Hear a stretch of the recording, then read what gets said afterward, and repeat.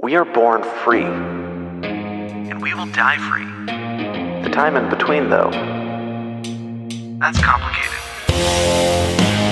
In that time, governments, institutions, and our egos will limit our ability to find true freedom in this life. These are real stories of real people overcoming the odds, persevering in justice, and unlocking their potential. Welcome to Finding Freedom. Here's your host, John Odermatt. Hey, welcome back to another episode of Finding Freedom right here on the Lions of Liberty Podcast Network, and have a great show lined up for you today with a really interesting guest. Going to be talking about a book about economics and approached in a very interesting way. Really looking forward to getting into the interview, but first, before I do that, as I clear a frog in my throat here. Before I do that, I want to remind all the listeners out there that if you enjoy this show, if you want to hear more of our content, you can join our Lions of Liberty Pride by going to patreon.com/Lions of Liberty or lionsofliberty.locals.com. We have some recurring bonus shows going on right now, a show called Degenerate Gamblers, where we talk about sports and gambling. And we're going to be starting back up about once every 4 to 6 weeks, our bonus show, Secrets, Lies, and Cover-Ups, talking about conspiracy. So if you're into any of that stuff, and if you want some more content, then join the Lions of Liberty Pride. And with that, let's get into today's show with my interview today with Art Carden. Art is an economist, he's an author, and he's written a really fascinating book with one of the best titles that maybe I've heard of a book. It's called Strangers with Candy, and it explores the economics of helping others, and it's a fresh and compelling book that has some interesting insights from Art's experience in life and his expertise as an economist. Art, welcome to Finding Freedom. Great to be here. Thank you for having me. Great to have you on the show. And I said there during the intro, great title. First question, I didn't tell you this was going to be the first question, but sure. Where did the title come from? So the title came from a kid's birthday party. I was, one of our kids. This is embarrassing, actually. I can't remember if it was one of our kids' birthday parties or not. But I was at a kid birthday party, and I noticed there's a candy all over the table, like the Kit Kat wrapper, the Kit Kats, and various other things. And it occurred to me, like, our parents tell us never take candy from strangers. And here we are taking all this candy from strangers, people we don't know, people we'll never see, people we'll never meet. And we don't think twice about it because we trust the name Kit Kat or the name Snickers or the name Hershey, because all of these things, all these different companies have reputations to uphold. So I thought that's one of the most amazing things about a free society and a free market is it makes it a whole lot easier for us to take candy from strangers. And then I decided that I was just going to say, and it's not because the FDA was formed, and prior to that time, everyone just died when they ate candy, right? Isn't that right? Right. Yeah. So the FDA is interesting because that's a lot of people say, well, clearly because of regulation, but there's really not a whole lot of money to be made in killing your paying customers, surprisingly. And it turns out that companies have tended not to do that when they've had strong financial incentives not to. You hear horror stories from time to time, but brand names are very reliable, I think, as transmitters of information about the quality and veracity and integrity of products. FDA regulation, I guess, is kind of nice to have on some margins, but one of the problems that we have with organizations like the FDA is while they do certify good stuff, they also prevent a lot of good stuff and prevent good stuff from coming about as rapidly as it could. So by delaying the introduction of new drugs and new products and things like that, the FDA actually causes lots and lots and lots and lots of damage. Yeah, no, 100% agree with that. And I just wanted to start with talking about the title of your book because it is such a great title. We'll come back to the book a little later on here in a few minutes. But before we do, just to give the audience some background on yourself. You're an economist. You're a professor, I believe. You're also a Christian, and I think I think you would call yourself a libertarian. If that's a fair Definitely characterization. Yeah. So let's start with economist first. So how did you get started down that path? What kind of drew you into that field? So when I was in high school, I decided I wanted to be a stockbroker. And then I went to college planning to become a stockbroker. Then I took an introductory economics class, and it was amazing. I thought it was just some of the most amazing stuff I'd ever encountered. And I really enjoyed the professor. And I thought, this is what I want to do. I want to be an economics professor. And I kind of wavered back and forth between thinking about going on as an economics professor or getting a PhD in finance. I decided after taking introductory macroeconomics that I thought econ is really where it's at for me. I want to be an economist. I want to be an economics professor. And that sort of set me on the path. I went to graduate school at Washington University in St. Louis from 2001 to 2006, and had been in the academy since then. So it started with an inspiring economics professor and some inspiring economics lessons. So when you were inspired by that economics professor, were you already starting down the path of looking into the ideas of liberty, learning about libertarianism, or was that later? I was already in the sort of conservative libertarian-ish kind of area. I didn't become a full-on libertarian, I think, I didn't embrace being a libertarian, I think, until maybe the next academic year, I think. And even then, it was kind of not particularly well formed. I knew, markets work and freedom is cool. And there's all sorts of stuff that free minds, free markets, free people, to borrow, Reason Magazine's slogan, can do. But I didn't fully grasp it or understand it. I still sort of bought into some of the standard stories about market failure and externalities and the need for a government to provide public goods and things like that. But yeah, I was liberty friendly, but became more libertarian as I moved through college. Mm-hmm. Were you influenced at all by Ron Paul, or who would you say your influences have been along the path? So my influences along the path, I would say, let's see. So in college, I started reading Mises and Hayek at the recommendation of a professor.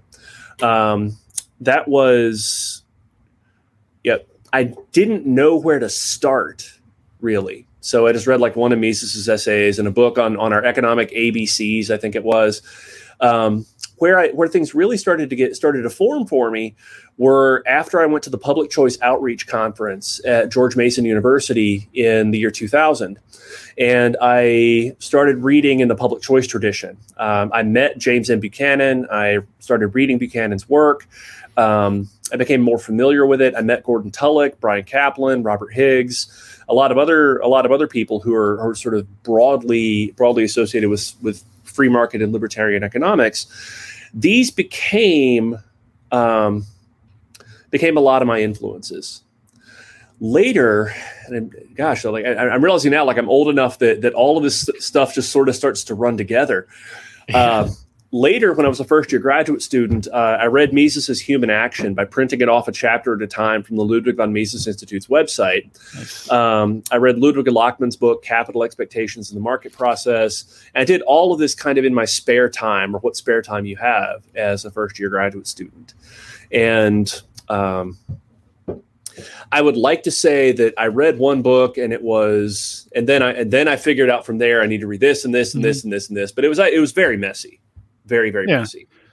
I think that's the case with most people, and we evolve in our ideas as things happen in real life, and current events impact that as well. But so the last part of this, so we talked about becoming an economist and libertarian, and I'm going to follow this next question up with a I guess a fourth question that'll kind of bring this all together, which you talk about in your book, but becoming a Christian, because maybe some people would think that, maybe being an economist and a libertarian wouldn't go together with being a Christian. So when did you become a Christian? Was that something that was from your youth, or was that later in life? Yeah. So it's actually it's a mundane testimony for kind of people in my tradition. I grew up in Southern Baptist churches, and I asked Jesus into my heart when I was 5 years old, and kind of grew up in the church. Made some mistakes in high school and college, and really started getting serious about my faith again around the age of 20. So summer of 1999 is when I really started turning back toward my faith, and then really started reading scripture the way I should probably when I was in graduate school. So it's been part of my life. It's been part of my life for pretty much as long as I can remember, and I've been a Christian for almost as long as I can remember. But again, it's messy. There were times when I strayed, and times when I didn't. And for about the last, say, just over 20 years, I would say is kind of when I've gotten the. Again, like I said, I started reading scripture, I think, the way that I should when I was in graduate school. Well, I can definitely relate to that. Yeah, my journey as a Christian has been messy as well. I consider myself, being a Christian since a very young age. But yes, there were definitely times when I did stray, and I honestly really feel like right now, in the past couple of years now, I'm finally starting to really understand what it all means, and it's starting to come together and getting consistent with studying the Bible. But so next question here, and you talk about this in your book, but do you think there's a contradiction between being a libertarian and an economist and a Christian? Some people might think, if you're really pro business and you're pro people getting rich, then you can't be a Christian then if you're in favor of that too. So how does that all come together? Well, if I thought that they were all sort of in tension, then I probably wouldn't have written the book. So, or it would have been a much, much, much shorter book. No, I don't think they're in tension at all. And there are a bunch of different ways to approach it. One is, I think, from a Christian perspective, thinking about what it means to be created in the image of God. That means that we are not one another's playthings, or we are not one another's instruments. We are not properly the instruments of other people's will. And what this means for me is that other people do not exist for me. That if I want to compel them to do something, no matter how good I think it will be for them, I'm not respecting the image of God in them. So I think I would be arrogating to myself an authority that I do not properly possess. So being a libertarian, I think, flows from the conviction that the human person is special, that the human person bears the image of God, and that's not to be taken lightly. As an economist, most of the arguments are pretty utilitarian, and utilitarian arguments generally do a lot of the heavy lifting here, because one of the things we spend a lot of time talking about is the law of unintended consequences.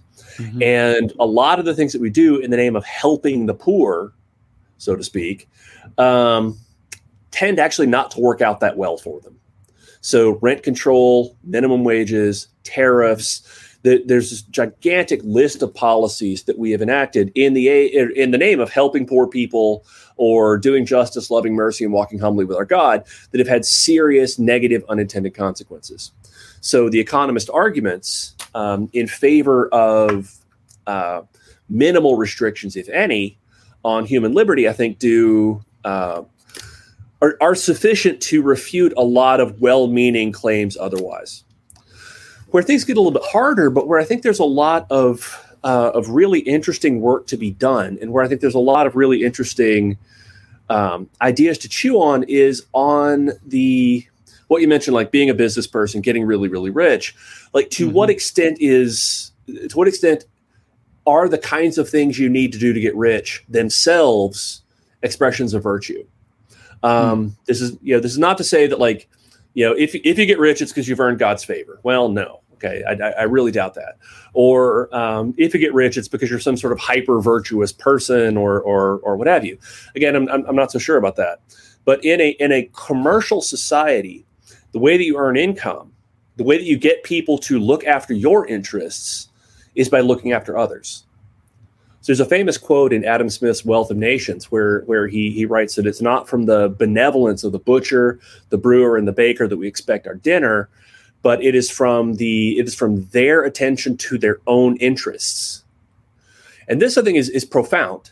It's a profound statement about what it means to interact peacefully and respectfully, I think, with strangers.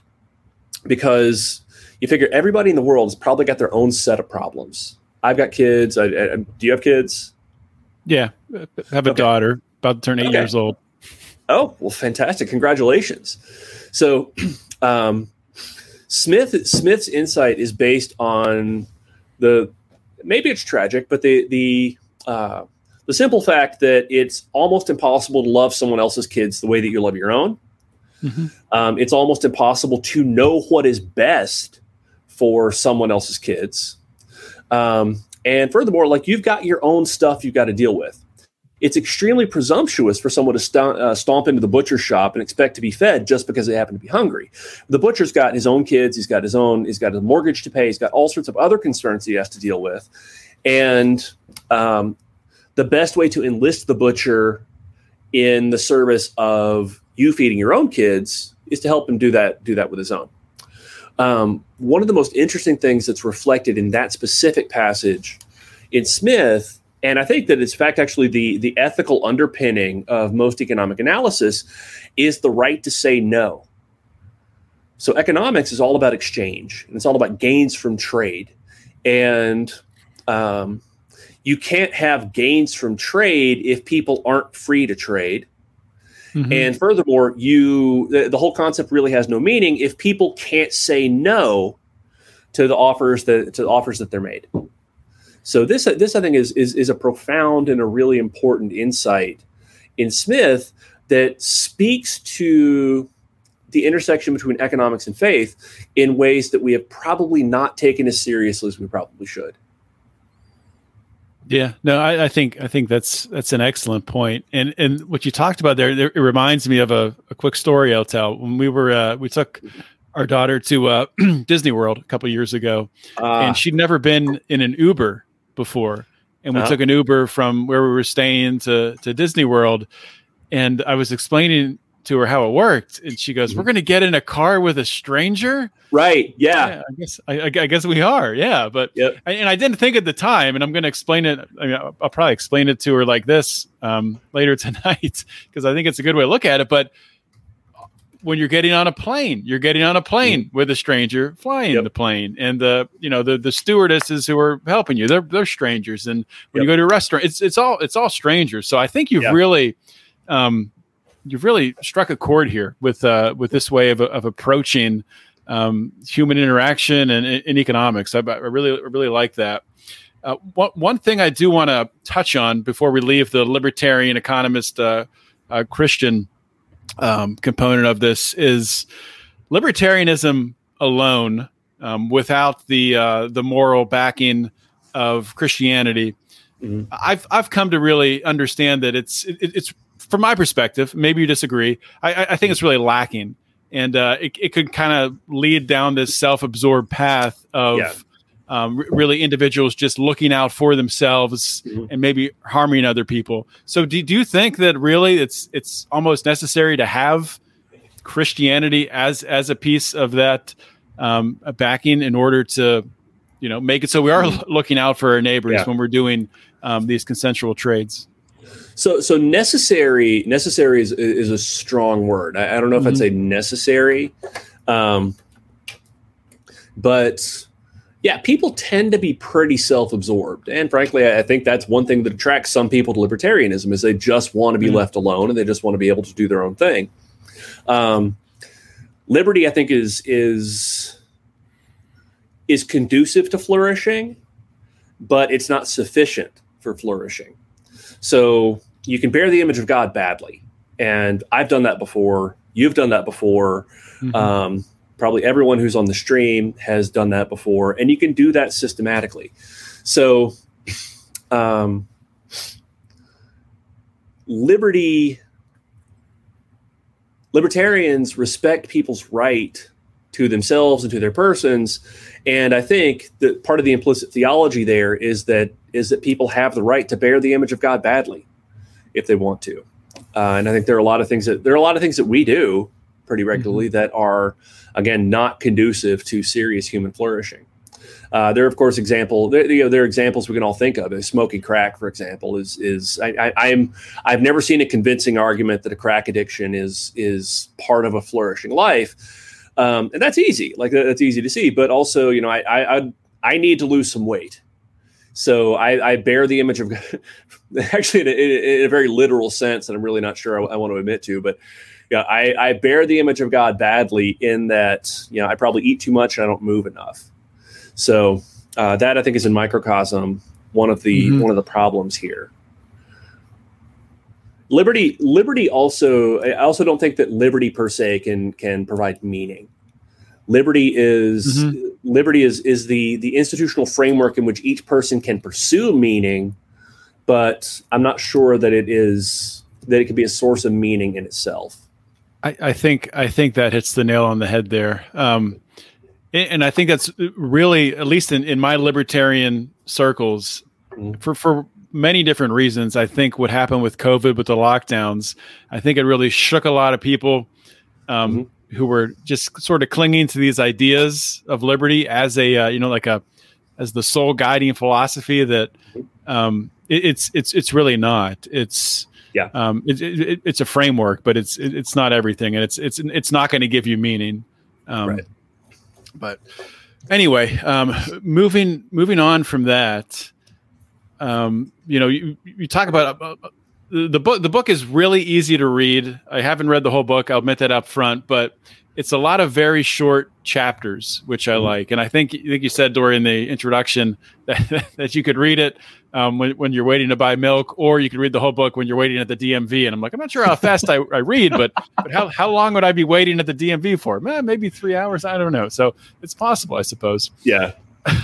But one thing you talked about is sort of looking at history, and a lot of people are nostalgic for the past. And if I just, I'm saying, I wish I grew up in the 50s. It was a simpler time.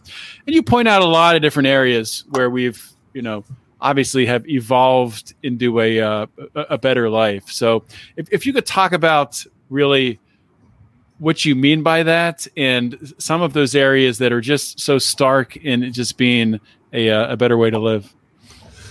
Yeah, so this is the greatest time to be alive ever. And there's a lot of stuff that happened in history that's kind of neat, but a few moments reflection suggests that nostalgia for the 50s or the 60s or the 70s or the 80s when I grew up would be just horrifically misplaced. I have fond memories of the 80s and 90s in part because I was a kid and didn't really have a whole lot in the way of responsibility, and bad memories tend to fade. If you look statistically, or if you look at the sort of statistical picture about the world then compared to the world now, on every margin, life is way better today than it used to be. Life expectancy is a lot longer. The world we inhabit generally is a lot cleaner. And a lot of people may find that surprising, but generally we're able to have cleaner, nicer houses than we used to. We have access to arts and sciences unlike anything that the world has ever seen. I glanced at the Wall Street Journal the other day and saw that, yesterday and today, I think, and saw that the federal government is going after Google. And I find this kind of tragic in that Google has opened up this huge world of possibilities to people for free. And when I use the word free, it's, part of me, like my inner economist kind of dies a bit inside. There's nothing if something, I forget who said this, but if something is free, then the consumer is the product, right? So it's our data that's being sold. But. Yeah, but how many people knew they had data, before Google and Facebook and everybody came along? To say nothing of the fact that switching costs are pretty easy. You can go from Google to Bing pretty quickly, pretty easily. Things like Google Scholar, Google Books, these are these are ways that our ancestors could not have imagined that we can interact with the greatest ideas that humanity's ever come up with. Again, pick just about any margin. Life today is way better than it was 10 years ago, 20 years ago, 30 years ago, 40 years ago, especially a few hundred years ago. Occasionally, I'll ask students, would you rather live in Florence, Italy at the height of the Renaissance or Florence, Alabama today? And there's sort of like a romantic view, perhaps, that says, Florence, Italy during the Renaissance, you're around all these great people thinking all these great things. But if you're in Florence, Italy at the time of the Renaissance, you're far more likely to be an illiterate peasant begging and starving than to be somebody actually interacting with all these people who are thinking all this great stuff. Meanwhile, if you're in Florence, Alabama in 2022 or 2023 or 2024, you have almost instant and unlimited access, again, to the greatest ideas that humanity has ever produced. You can read, you can write, you can bathe. There's just so many more possibilities today than there really ever were. And I don't know that we appreciate that the way we should. Yeah, I mean, obviously, I think we have progressed tremendously. And I agree essentially with everything you're saying here. But there are certain areas where, we have fallen back. If you look at, mostly from a health standpoint, in the past 30 to 40 years, you have skyrocketing cancer rates, skyrocketing diabetes, childhood obesity. And there's a lot of different reasons for that. A lot of, for example, to talk about childhood obesity, a lot of which driven that is just this tremendous acceleration with technology, which I think we're still figuring out how to adjust to. Yeah, as from a parenting standpoint, from a schooling standpoint, all of that stuff. But definitely agree with that. But I guess the question. Think about this for just a second, though. So I would agree. Obesity is a problem. Rising cancer rates and things like that are in part because we're living long enough to get diseases like cancer. And this also illustrates, again, just how truly remarkable the modern world is. That our big health problem is that we have too many calories. Not that we're starving to death, but we have too many calories and too many opportunities to be sedentary. But I agree. That's definitely an issue. Yeah, too many calories, and I mean we do have these. Not to belabor this, but we've a lot of the major food corporations that are supplying the food, the mass-produced food that people who maybe don't have a lot of money, who might be getting some government assistance, are eating the lowest quality food. So. I don't know. I'm a capitalist. I believe in capitalism, but we get to this line with the marriage between government and business, and as you know, the businesses that end up writing the regulations that give them more leeway and more breaks that help to push down their competitors and things of that nature.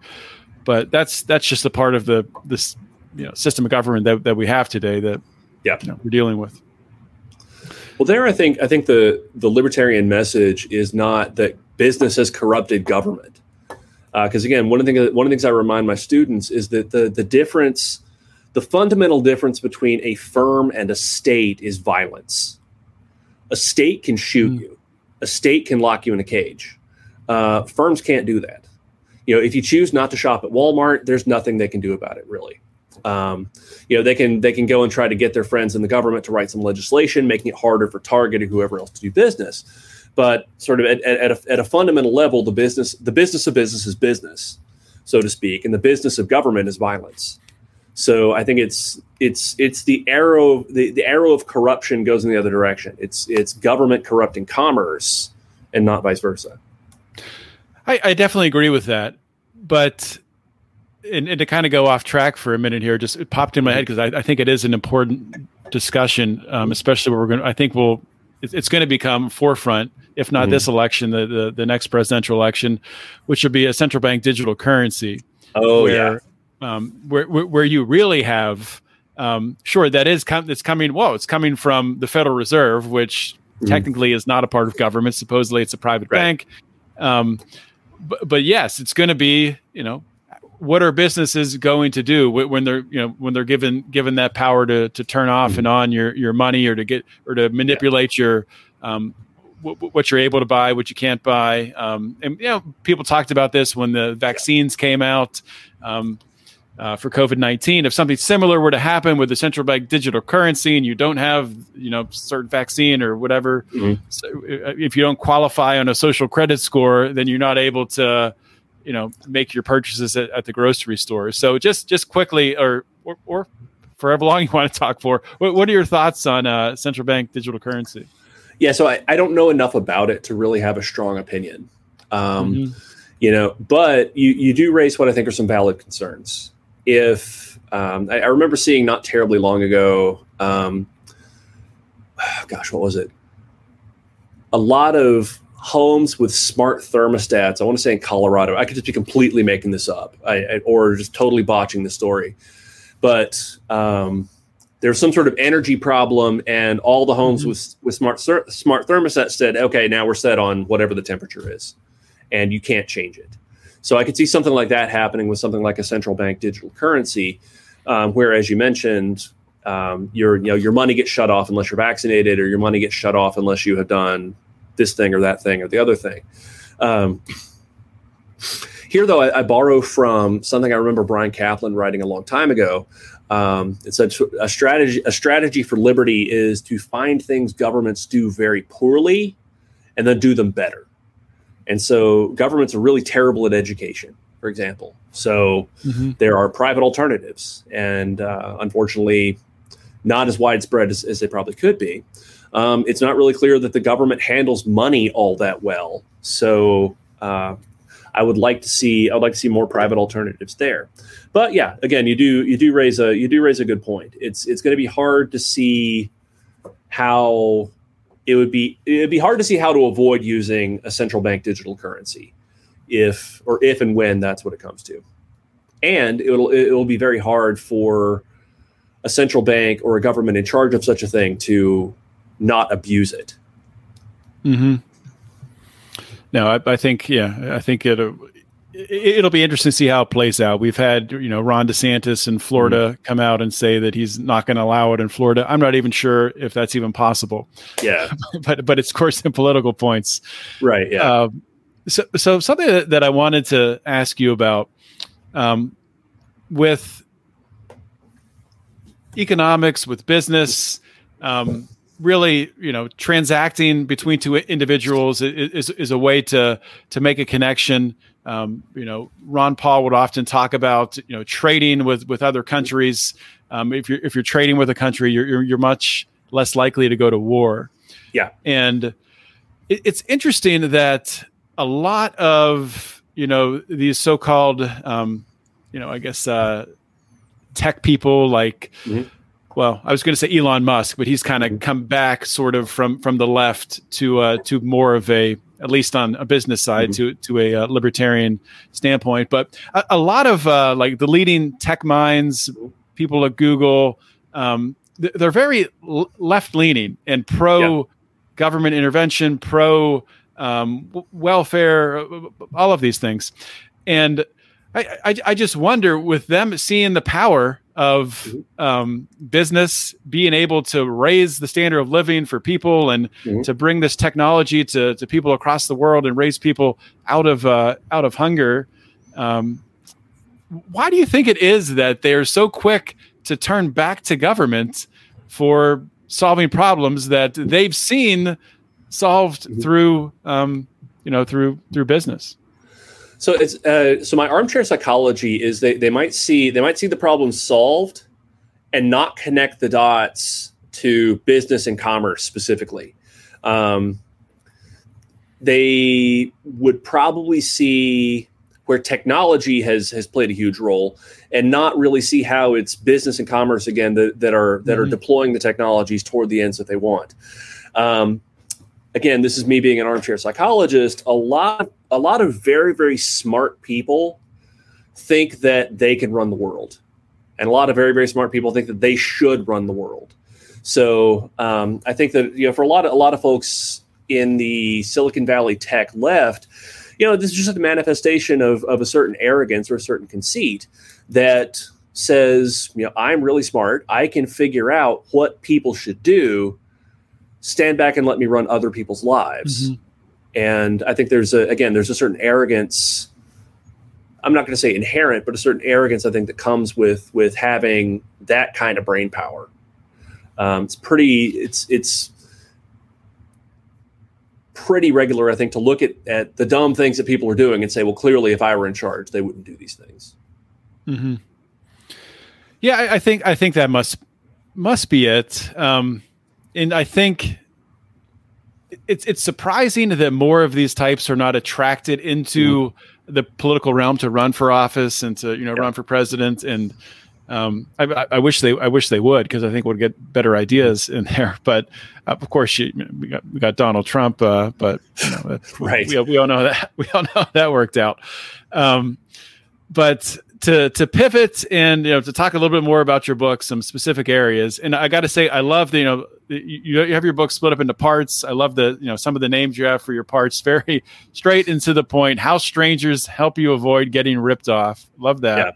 Yeah. And in one of the sections, you talk about really why minimum wage hurts poor people. Mm-hmm. And speaking to libertarians, I think a lot of libertarians would understand this, obviously, but I'm curious, being a professor and speaking to young people, is this something that you've found you've been able to, get that message to resonate with young people, that the minimum wage is actually hurting poor people? Sometimes I wonder how much of it is that the message is resonating and how much of it is just that students are worried it's going to be on the test. But yeah, I do find that people find this kind of revelatory, that simply wishing that you were making people better off is not the same thing as actually making people better off. Mm-hmm. Seeing how people respond to incentives and seeing how changing people's incentives lead to these negative unintended consequences is one of the things that can be revelatory for them, kind of like it was revelatory for me. Where we're going in class on Friday is going to be precisely in that direction. Where there's a lot of stuff I think that's really interesting is in thinking about all of the ways other than wages that firms and workers adjust to changing minimum wage conditions.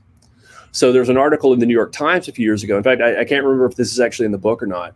That's one of the problems with writing something and having it go through multiple revisions and things like that, is you forget what's still in there.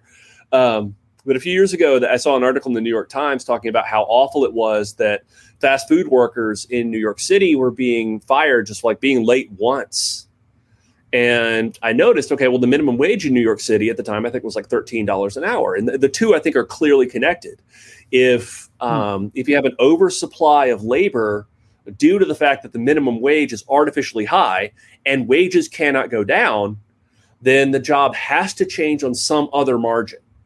And the other margin on which the jobs appear to be changing in this case were things like flexibility, things like scheduling, and things like tolerance for mistakes. Because if you're paying someone $13 an hour and someone doesn't show up, well, there's a whole army of other people out there who would be glad to show up every single time for $13 an hour. So I think this again is another manifestation of the negative unintended consequences of policies that we sometimes make while meaning well. Yeah, I mean, I when I think of the minimum wage, I really, it's going to be interesting to watch how it plays out with artificial intelligence and robotics and what's going to happen in these types of low skill fast food type jobs. And I'm just curious to get your opinions on what sort of impact and how quickly you think the artificial intelligence will impact the economy. And is this really something that you think maybe in the next 5 years to 10 years that we could see a massive shift where every single Wendy's, every single McDonald's, and I know you're putting on, I'm asking you to put on your crystal ball hat here, but from an economist perspective, what are your thoughts on that? Yeah, so there's a lot of stuff that could be automated and that will be automated probably over the next decade. I wouldn't be surprised if the only person working at McDonald's in 5 years is a security guard. Similar sort of story for Starbucks and various other places. The writing is on the wall for relatively low skill jobs that are not just easy to automate, like we've had previously, but where artificial intelligence can handle a lot of what is currently the cognitive burden. Where this gets sticky and where this gets difficult is in being reasonably certain that something else will come along, but not knowing what that something else actually is. I think. Well, so I am not convinced that this time is really different.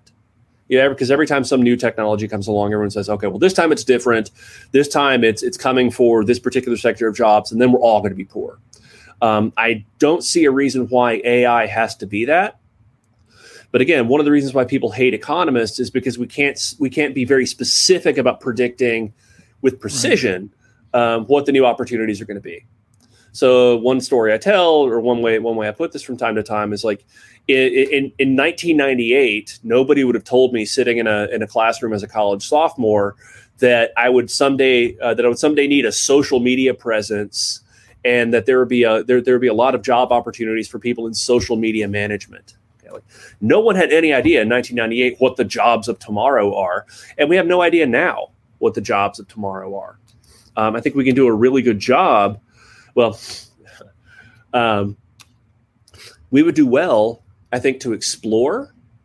I think we would do well to kind of have faith in ourselves and faith in one another, and also to encourage the people around us to make prudent decisions about the kinds of skills we invest in and the kinds of assets we invest in. There was, again, an article in this morning's Wall Street Journal about a rising tide of homelessness among baby boomers. And in kind of glancing at the article, I obviously, like, my heart goes out to these folks, but also I wonder, like, what decisions were you making 40 years ago that led you to being in your early 70s and having nothing to live on except for your Social Security payments? Like, we've known for decades that Social Security is not going to fully support someone in retirement. We know now that Social Security very well may not be there for us.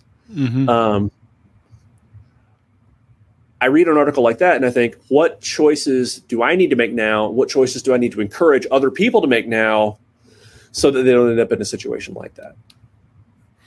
Yeah, no, it's amazing. Like, when you start to look into, the average 401k balance of, somebody from the age of, 60 to 75, it's like $80,000, which is totally absurd. Yeah. No, that's the average. So that's skewed by, some at the very, very low end. But I don't know. I think maybe a part of the boomer generation, it's sort of the trust in institutions is a lot more so than, people probably, I think you and I are around the same age, and people younger than us who we understand that Social Security, the government, no one's coming to save us. We're going to have to watch out for ourselves. So we're past the 40-minute mark here, but I do want to ask you just one more question. Sure. And then get your plugs after that. But so in this book, we just went through a couple topics very quickly here. Is there anything else about the book or about something else altogether that really you think is something you want to highlight and let my audience know about, or maybe something you want to revisit to reinforce? So first, I believe the book I believe is still like $4.99 on Kindle, which I think is a pretty good deal. And since this is actually a collection of articles I wrote for the American Institute for Economic Research and various other places for a while, like, I don't get paid anything extra for new book sales and stuff like that. But part of the book, and I hope this kind of comes through as people read it, is just how amazing and how wonderful the world is when you look at it through the lenses that the economic way of thinking provides. It's truly glorious. I tell my students, for example, that I write down an equation for the quantity theory of money, and I'm almost moved to worship because it's just so simple and so beautiful, but it is so profound. that I hope is something that comes out in this book and in various other things that I have going on. Well, that is awesome. Well, that is your gift. Your gift is understanding these ideas and being able to communicate them in a very easy to understand way. So I appreciate you putting this book together, and just want to give you an opportunity now to give any plugs, mention where people can buy the book again, and maybe your social media if you want to share that. Yeah. So if you go to strangerswithcandybook.com. Actually, you know what? There's so Doug Stewart from the Libertarian Christian Institute gave me a code to share. Let me see if I can find that. Doug Stewart, friend of the show. He's been on Finding Freedom before. Yeah. Okay. Yeah, I should have this at hand. I should have made a note of this earlier. Okay, but so here we are. Like, searchable email makes this so super duper easy. Let's see here. Well, if you just want to send me the code, I can add it in and then put it on the show notes page as well. All right, awesome. I appreciate that. Yeah, so here we are talking about the wonders of technology, and it's something I've forgotten. But yeah, anyway, there is a code. If you go to strangerswithcandybook.com, you can you'll be able to buy it at a discount, and I'll send you that as soon as I find it and remember what it was. All right, that was my interview with Art Carden. Hopefully you enjoyed it. Hopefully you're going to go and pick up the book. And so if you enjoyed this show and you want more, like I said at the top of the show, join the Pride. Patreon.com/Lions of Liberty, lionsofliberty.locals.com. And I hope that you've subscribed to the podcast as well. If you're a YouTube subscriber, please don't forget to hit that little bell somewhere up here to make sure that you get notified when we release a new video or if we go live. So, and the code for Art's book is Candyman, and that is for 10% off at the website strangerswithcandybook.com. Use code Candyman for 10% off. With that being said, hopefully everyone has a great week. I'll see you all next week. Always remember to keep your head up and the fires of liberty burning.